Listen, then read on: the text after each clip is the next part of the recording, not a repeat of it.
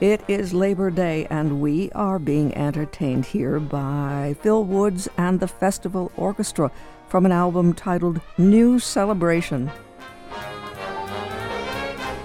We may not always remember that these are working musicians. They are professionals, and many of them make their living doing what they love with people they care about. Mark Banks asks the question in the journal Popular Music, why do people choose to work as jazz musicians? We know for the majority it's not for the money. Most jazz work is precarious, piecemeal, and poorly paid. Typically, then, we assume jazz musicians persist because they have a special talent and or love for the music. Playing jazz helps fulfill desires for artistic expression, creation, and or community.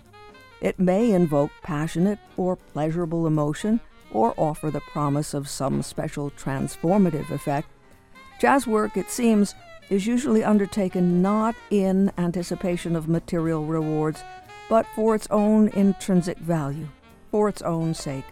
Banks continues, in achieving excellence, though, practitioners are not simply meeting or surpassing a technical standard, but ensuring that human powers are enhanced and that individuals open themselves up to a sense of being part of a living tradition, immersed in a particular specific lineage. Thus, a practice always relates to the wider recognition of how individuals' skills and abilities are directed towards the higher good of the community. It is partly this higher communitarian dimension that distinguishes practices like jazz from ordinary non-practice-based activities.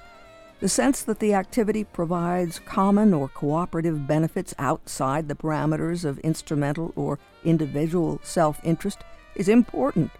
In order that societies live well, then, the establishment of excellence and the continuation and elaboration of the practice itself must be judged to be as important as the development of any individual selfish needs. That from Mark Banks, writing in the journal Popular Music. There is something about what Banks suggests here about jazz that rings true with what we're going to hear about CODA, the Delaware Water Gap Celebration of the Arts, an annual music and arts festival that was started by a few folks who were lovers of the music and of the community, both parts of the equation, musicians and friends who respected each other as performers and as neighbors. The 44th annual CODA Festival will be held this Saturday and Sunday, September 10th and 11th, in Delaware Water Gap.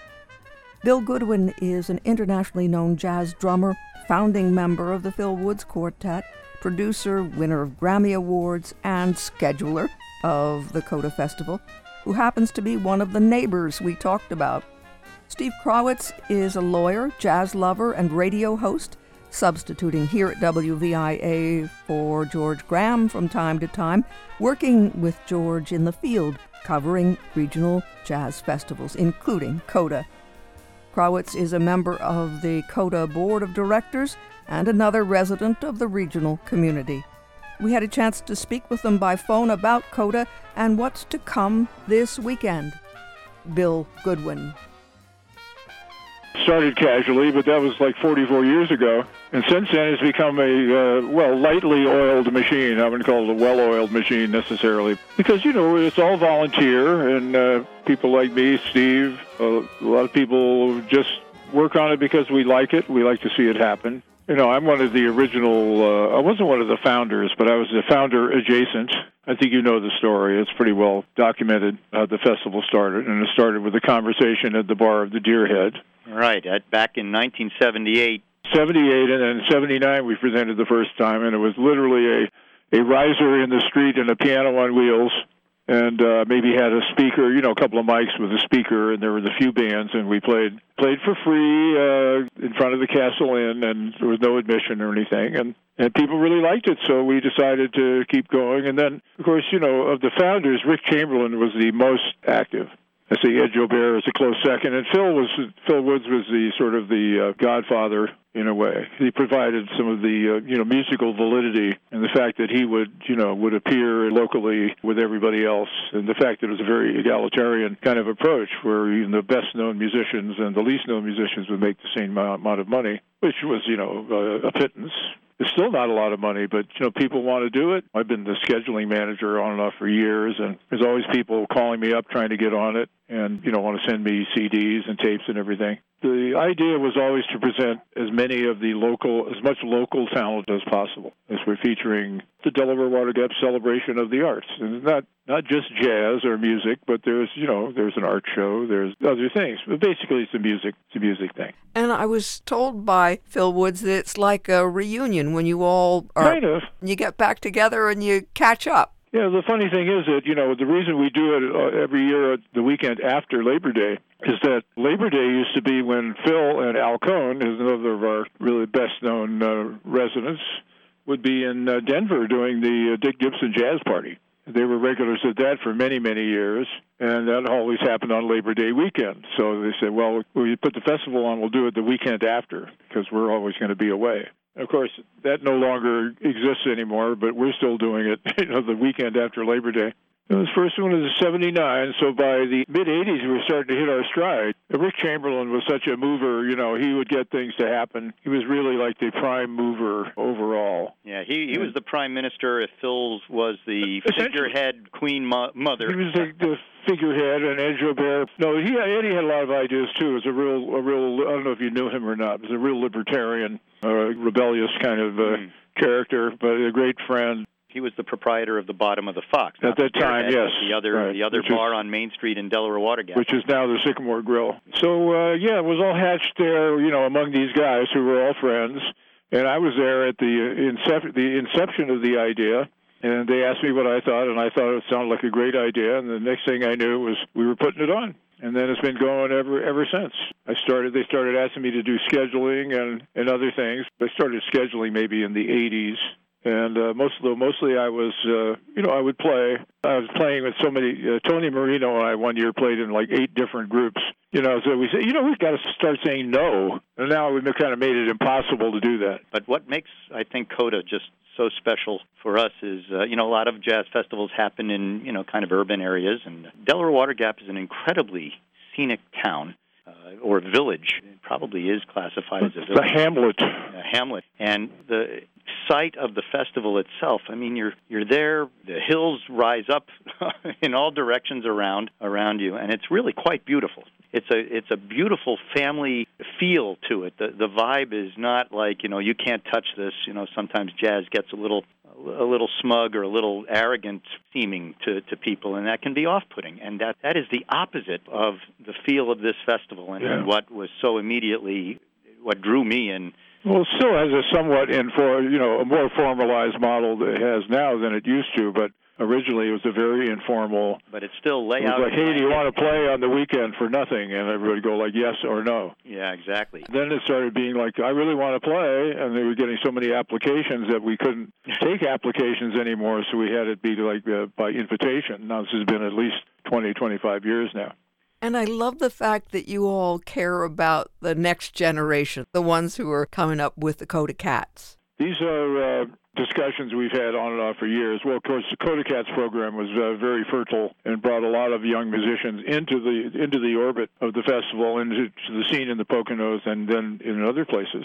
In fact, I just played Sunday with one of the former COTA Cats, who's Nellie McKay, who was when she was probably in her 30s, or close to 40, late 30s now, mid to late 30s, and she was 14 years old. And has been a professional musician all this time. She's been on Broadway, and she's a multi-talented, faceted artist. And a good part of her education and the practical experience, formative experience, was this festival and her experience with the COTA Cats. So many people that are functioning in the community now, musical community now, started in that. Matt Vashlishin, for example, Evan Greger, and there's others too. Mark Williams is a great bass player, guitar player. He's in California now. Many. And that's Well, that's part of the mandate. We can't really afford to do the Coda Cats anymore. It's very hard to find people that have the time or can put the time into that. But perhaps that will reassert itself at some point. I hope so. The pandemic really gut-punched those programs, which had been kind of cruising along on, automatic pilot in a way, not sounded dismissive of the incredible amount of work it took. Never easy to get it going, and once it was going, though, it was a lot easier to do. When it wasn't for Phil Woods and Pat Dorian, they never would have been able to create the youth band, the Coda Cats, but they did. And it was a very good training ground for people that have had professional careers, and also, playing music in an ensemble with other people that creates social skills and adaptability, and there's just so many good things about it. So many pluses, and it was kind of funny. I think we're going to have one more meeting, but we had a board meeting this past weekend. And we spent more of our time talking about what we're going to do to bring back the Coda Cats and possibly the summer camp that grew in recent years, Camp Jazz, both of which we had to cancel when the pandemic hit and we couldn't even have a festival that first year. But we spent more of our time working on how we're going to get that back on track than what we needed to get accomplished before this festival. So there's a whole lot of drive and a whole lot of interest on the part of the board in getting that going again. But there are still a lot of young musicians who are kind of jamming with these guys now. So it's going to come back, I have no doubt. But the festival still has a lot of what we've grown to love about this festival anyway. Over the many years, a lot of local and regional players, and some of whom started here and are now career musicians in New York and all around, and they've come home. A little bit of that reunion that Phil used to talk about and that you mentioned.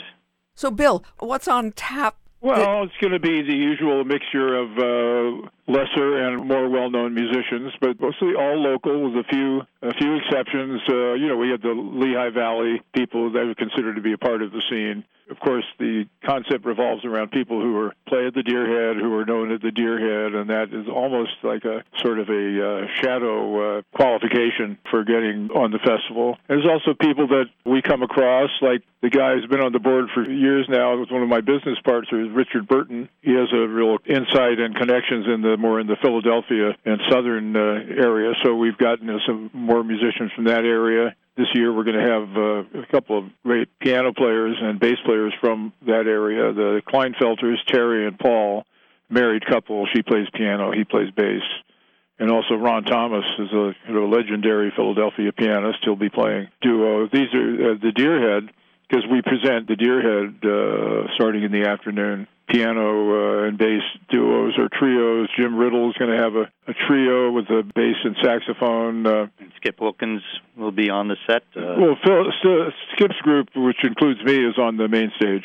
Yep. With Dan and Tony and myself. We've been making records now for a couple of years. So we're going to perform on the main stage on Saturday, and then there's the big band, the Delaware Water Gap Deerhead Jazz Orchestra. You keep changing the name. So yeah, it's the Water Gap Jazz Orchestra, I think, for this iteration. Water Gap Jazz Orchestra. And you know who else, Erica, is performing, and that is Carolyn Lenhart, who Steely Dan fans know is one of the vocalists who has toured with Steely Dan she's got to have been with them for 15 years at least. Longer than that. And her brother is also in that group, and their father is one of my oldest East Coast friends I've known for over 50 years.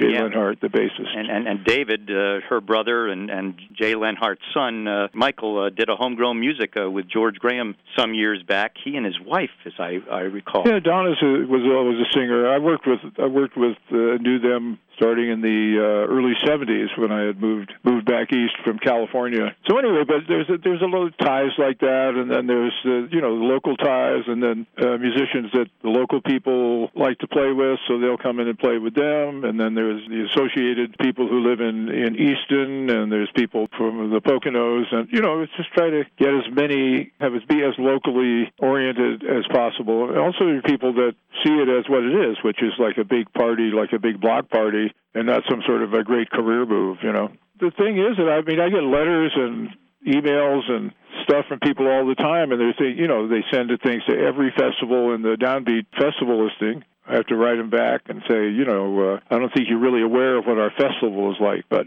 since you live in Kansas and, the gig pays like $100, I don't think you really want to make it. But sometimes we'll get somebody who's coming through on a tour or something. I remember that happening a few times, lucking out with some people who wanted to play, who were, willing to play for the money and, wanted to come out and play. It's a great audience, and it's a great fun hang for the weekend.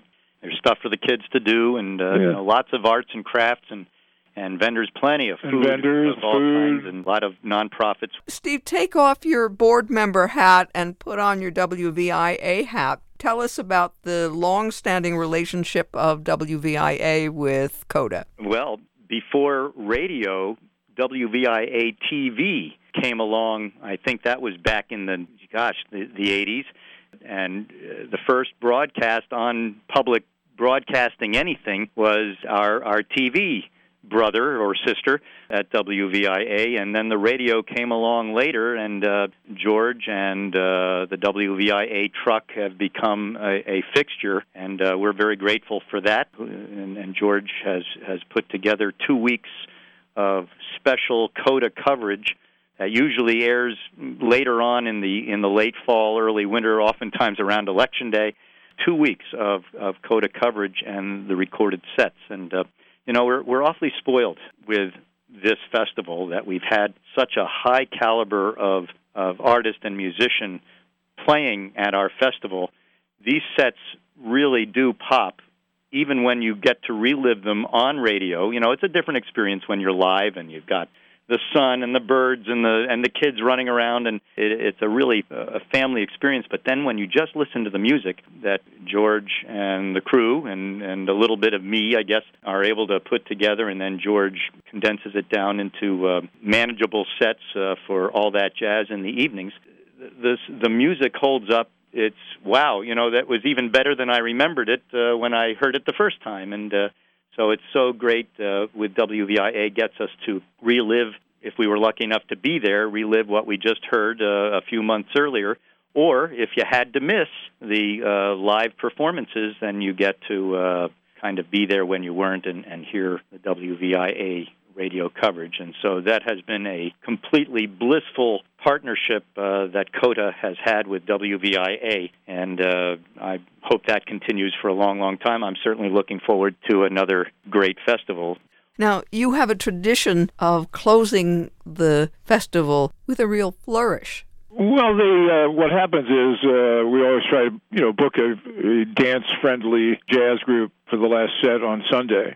And people will traditionally get up and dance if they can find the beat. And this year it's in the Foz Tones, yeah, the longtime band from Lehigh. Peter Fluck is known as the Foz, Fearless Fosdick, that started with, and then he became the Foz Tones.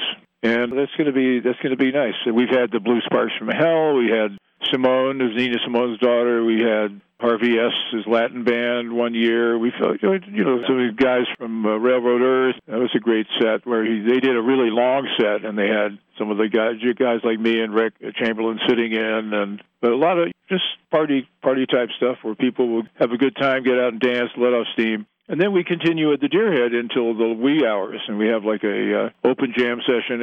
Our main attraction will be Saturday will be Jay Ratman with his group, and then Sunday, so it's the 7 to 9 set at the Deerhead, will be Michael Steffen's group with the Quartet Oblique, which will feature Dave Liebman. And then there's an open jam session after that. So each night.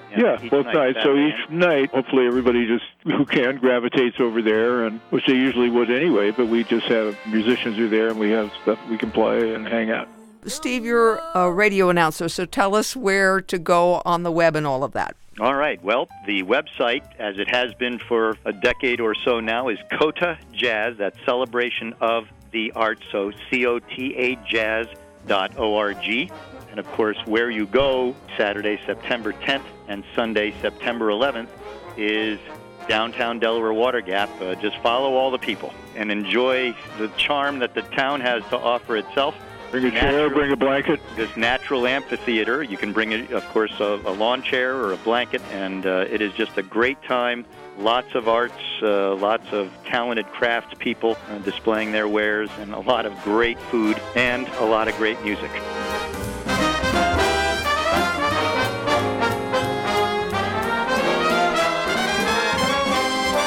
Steve Krawitz, jazz radio host and board member of the Celebration of the Arts, a resident of the region, and Bill Goodwin, internationally known jazz drummer, founding member of the Phil Woods Quartet, and someone who is a neighbor of these players, and he is the schedule manager of the Celebration of the Arts.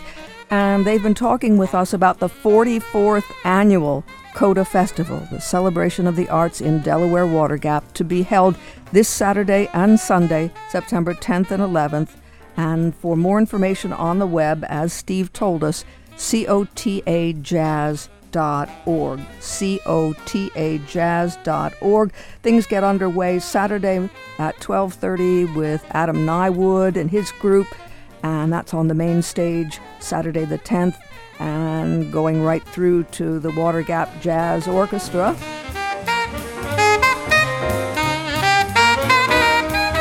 And then things are simultaneously going on at the Deerhead Inn, but the emphasis shifts to the Deerhead for the open jam at 9 o'clock on Saturday and Sunday.